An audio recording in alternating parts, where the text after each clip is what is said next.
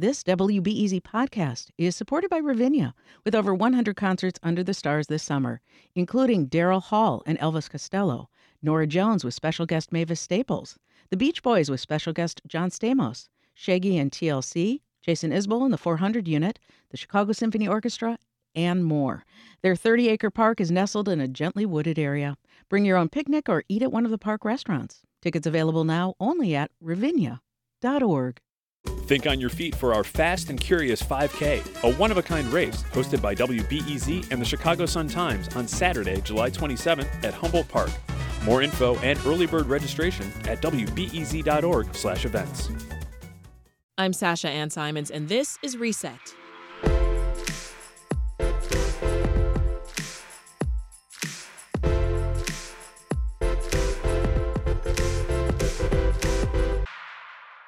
Hundreds of migrants are living at police stations across the city, many of them sleeping on lobby floors surrounded by other families and all their belongings.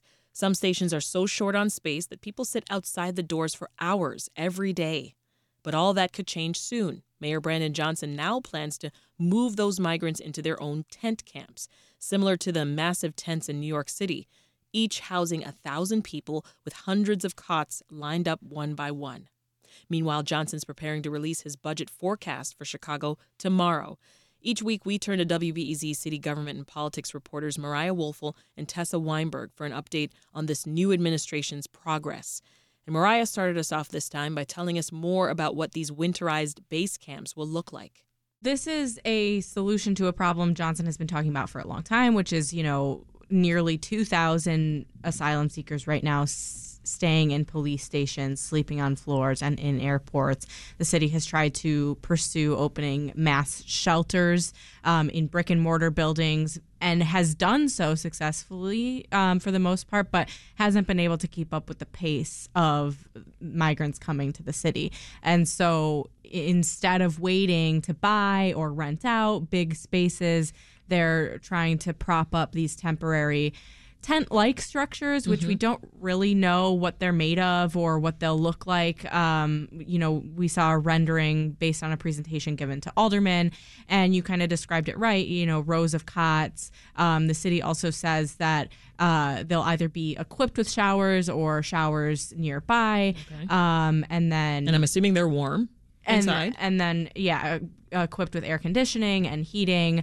Yet it remains to be seen, what the conditions in these shelters will be like. I mean, is it going to be warm enough for a Chicago winter? And, is it going to be able to withstand elements like rainstorms? We saw problems like that in New York. And so really a lot of details missing right now from this plan, and it's very much in the beginning stages, and a lot of questions still about what these kind of base camps will look like. Well, Tessa, did you all get any indication as to when you could get more details on this? No, that was something I think, alderpersons who were briefed on this had lots of questions of, when is this going to happen? What do you need from us as city council members to approve? How much is this going to cost? I think lots of questions like that. And so I think we're, waiting to see the details. It was something I think Mayor Johnson, when talking with the Sun-Times, when he revealed this plan, hinted at of, things, there might be sacrifices have to made and things on the table to be able to pay for this, according to the presentation that they gave alderpersons when they were recapping, how much the city has spent since August of last year on this, responding to this crisis, and, including what it estimates it would spend on setting up these new sites. It was upwards of $300, and $1 million.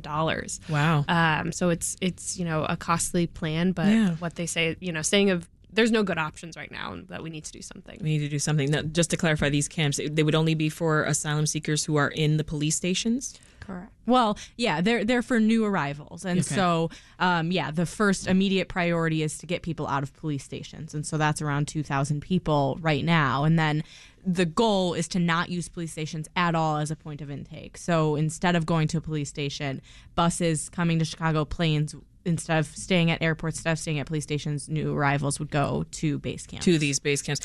Why not open up another shelter? Well, it's hard to do. It's expensive. The city has been looking at big box stores, colleges, big recreation centers, and has been successful in opening. I think Johnson's floor leader, Alderman Carlos Ramirez-Rosas, said yesterday this mayor at the beginning of his term started opening one shelter every 9 days. Like, that pace is incredible, and blah, blah, blah. And remains to be a huge priority for the mayor. Like, just this week, aldermen are going to be asked to approve purchasing a former Marine Corps training facility that will be turned into a new shelter. So they are still working to get brick and mortar shelters open. But yes, like, it's costly to do, and it takes a lot of time to work it through the legislative process when necessary. Sometimes the city has to, go through the legislative process and get things approved by alder people, and sometimes, if it owns the building and can just open a shelter there, then they always don't have to do that. But it's kind of a two-pronged approach. I'm still sorting through the details we have and don't have. So any indication as to where exactly the camps are going to be and how many we're opening up, these tent camps? That still remains to be seen. Okay. That was something alderpersons were asked to help identify. Not even a neighborhood? No, yeah, they were all kind of asked to, help us find plots of land, areas we can maybe set these up. It did seem from the presentation given to alderpersons indicating of, preference would be city-owned or public land where it's much easier to quickly set this up. Yeah. I'm sure the Johnson administration, they've been really prioritizing trying to do things in tandem with community. And so I'm sure we'll see maybe opportunities for residents to weigh in. It's been heated debates, when it comes to the existing shelters. So I'm sure that will also play a role in maybe where some of these end up being located. Yeah. We do know that they are trying to just make this more than just housing, right, Mariah? There's supposed to be some educational programming. Yeah, so they've issued... So the city has been wanting to move away from just paying, gobs of money to national staffing firms to staff shelters.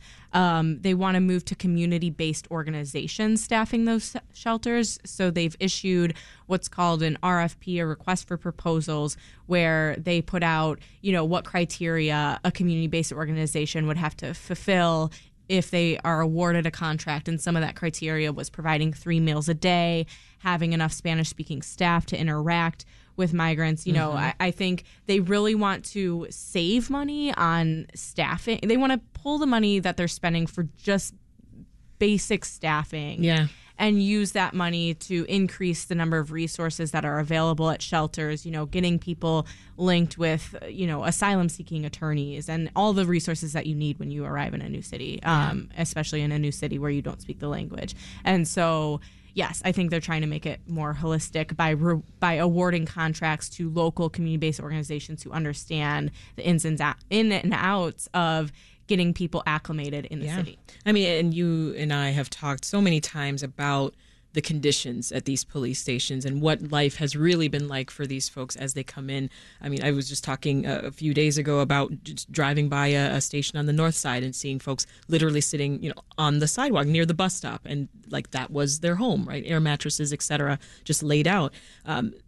Would you say it's fair to say that these camps, these tent camps that we're talking about, and know little about, but would they be an improvement from day to day at the police station?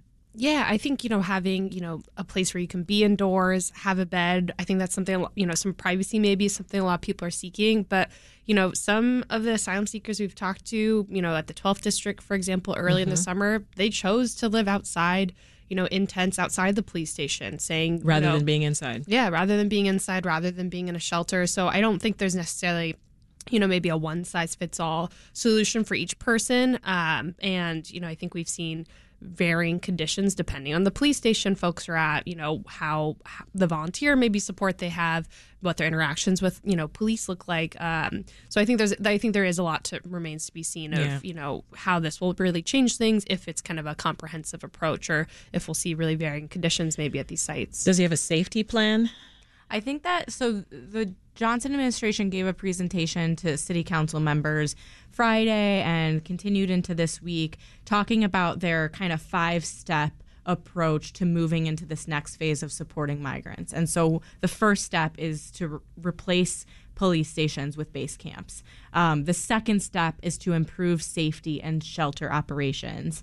And from the slideshow that we reviewed, that step will include a comprehensive quote community safety strategy. Okay. And so I do think that part of the RFP might also be having a security plan. And so that is something the administration is fully aware of. I mean, it's and necessary. Yeah. So I do think that is, a top priority in this 5-step plan, at least that we saw outlined, but a plan that also, lacks detail right now in terms of what the public's understanding. So according to recent numbers from the city, thousands of people are being housed at facilities run by the city, another couple hundred at O'Hare. I understand there are also many migrants still waiting for housing. So can you talk more about that, Tessa? Like, how many folks are on this wait list, and what are their options right now? Yeah, there's, the shelters that are kind of at capacity with thousands upon thousands of folks at them who are, waiting for spots, hopefully to get into more permanent housing. But, wait lists for rental assistance can be long. There's just a lot of logistical steps that go into, finding a landlord, touring apartments, getting that funding through the door. And so then we see this backlog of folks who are still then at police stations and airports. And so it's kind of this whole, chain of events. The mayor's administration has talked a lot about wanting folks to be able to be self-sustainable, and that housing and doing that is a big role of getting folks onto that path. And do we know how long the wait for housing usually is? I mean, outside of this migrant crisis? I mean, months and months. No shorter than 6 months, I would say. Very a long wait list. What's been the response to this plan from other city leaders? So what else are alderpersons saying? Yeah, when I spoke with Alderman David Moore right after he had attended last week's briefing, he had a lot of questions. He was, frustrated that felt like alderpersons couldn't ask questions in real time. So he felt like he had lots of questions still unanswered of, what do you need from city council members to do this? He raised, at any point are we going to say, we can't handle any more folks, like, pointing to how New York's mayor sort of did. And so I think there's lots of questions. Some alderpersons have raised concerns about, the description of these being like camps, that kind of raises, conjures pictures like refugee camps, or, I'm from California. It made me think of, Japanese internment camps when you hear that word. Yes. So I think there's questions, about how are we going to humanely do this as well. But overall, it sounds like, folks are, really feeling the city's out of options, and that something needs to be done rather than nothing. And so that right now, this is the best step forward. How is this being funded, Mariah? Well, that is another question. The city is going to spend, by the end of the year, at least $255 million on supporting new arrivals. That's, from August of last year when buses started arriving to December of this year. And that could rise to $300 million with new shelters. And so, Johnson's budget forecast is coming out tomorrow. Where he will announce the city's budget deficit. I imagine this is playing a role in what the city's budget deficit will be. Tax increases and budget cuts, I mean, they're not completely ruled out here. No, and when I hear a mayor a few days before his budget forecast coming out saying, Chicagoans are going to have to make sacrifices, particularly a mayor who campaigned on not raising property taxes, it definitely, to me, signals he is priming residents for some sort of increase. And, that's just my opinion. We'll see what happens tomorrow. And, he might not announce whether he's going to increase property taxes tomorrow. He could wait. But tomorrow, the main news will be what the budget deficit is. And then next month, in his budget address, he'll talk about how he's going to close that budget gap. But to answer your question, where that funding is going to come from, we don't know. And I think that's kind of what, council members, their main question was. Yeah. And in these conversations that you're having with the mayor, or just these press conferences, et cetera, I mean, is there talk about Chicago's current unhoused population, right? Do you get the sense, and I'm asking you both this, that that's still a priority? Yeah, it's one of his main priorities is pushing through Bring Chicago Home, which would, implement, or it would ask voters whether they want to implement a tiered tax system, a real estate tax, an increased real estate tax on properties over $1 million when they're sold. Yeah. And that would be to fund homeless prevention, like supportive housing for Chicago's existing homeless population. So when I asked his floor leader, Alderman Carlos Ramirez-Rosa, like, are the city's existing unhoused residents going to be welcome in these shelters? He didn't say directly no, but he said these camps are going to be geared directly towards newcomers because the services that people need are different, and congregate housing isn't always the best. And, so yes, they're trying to do both, and then highlighted how they really have it's a yes and situation. Yes, prioritized Bring Chicago Home, which they'll introduce on Thursday. Yeah. What questions remain for you, Tessa, about the city's financial state and this budget deficit that we've got going on? Yeah, I think it'll be really interesting to see what Mayor Brandon Johnson's, anticipated deficit is. Former Mayor Lori Lightfoot, when she was leaving office and walking out the door, said she left him with a $85 million budget gap, which was, much smaller than anticipated. So I think it'll be interesting to see if those numbers hold up, if things have changed since then, and how the city's going to continue to pay for housing folks, and just the clip of new arrivals that just seems to not be letting up. Absolutely. We've been talking with Tessa Weinberg and Mariah Woelfel, city government and politics reporters for WBEZ. Thank you both so much. Thanks for having us. That episode of the Reset podcast was produced by Micah Yason, and it was edited by Dan Tucker and Brenda Ruiz. Stay up to date on the big moves happening in City Hall at WBEZ.org. I'm Sasha Ann Simons. We'll talk again later today.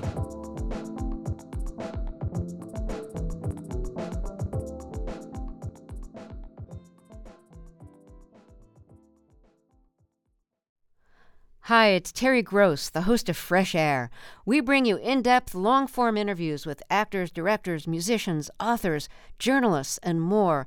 Listen to our Peabody Award-winning Fresh Air podcast from WHYY and NPR.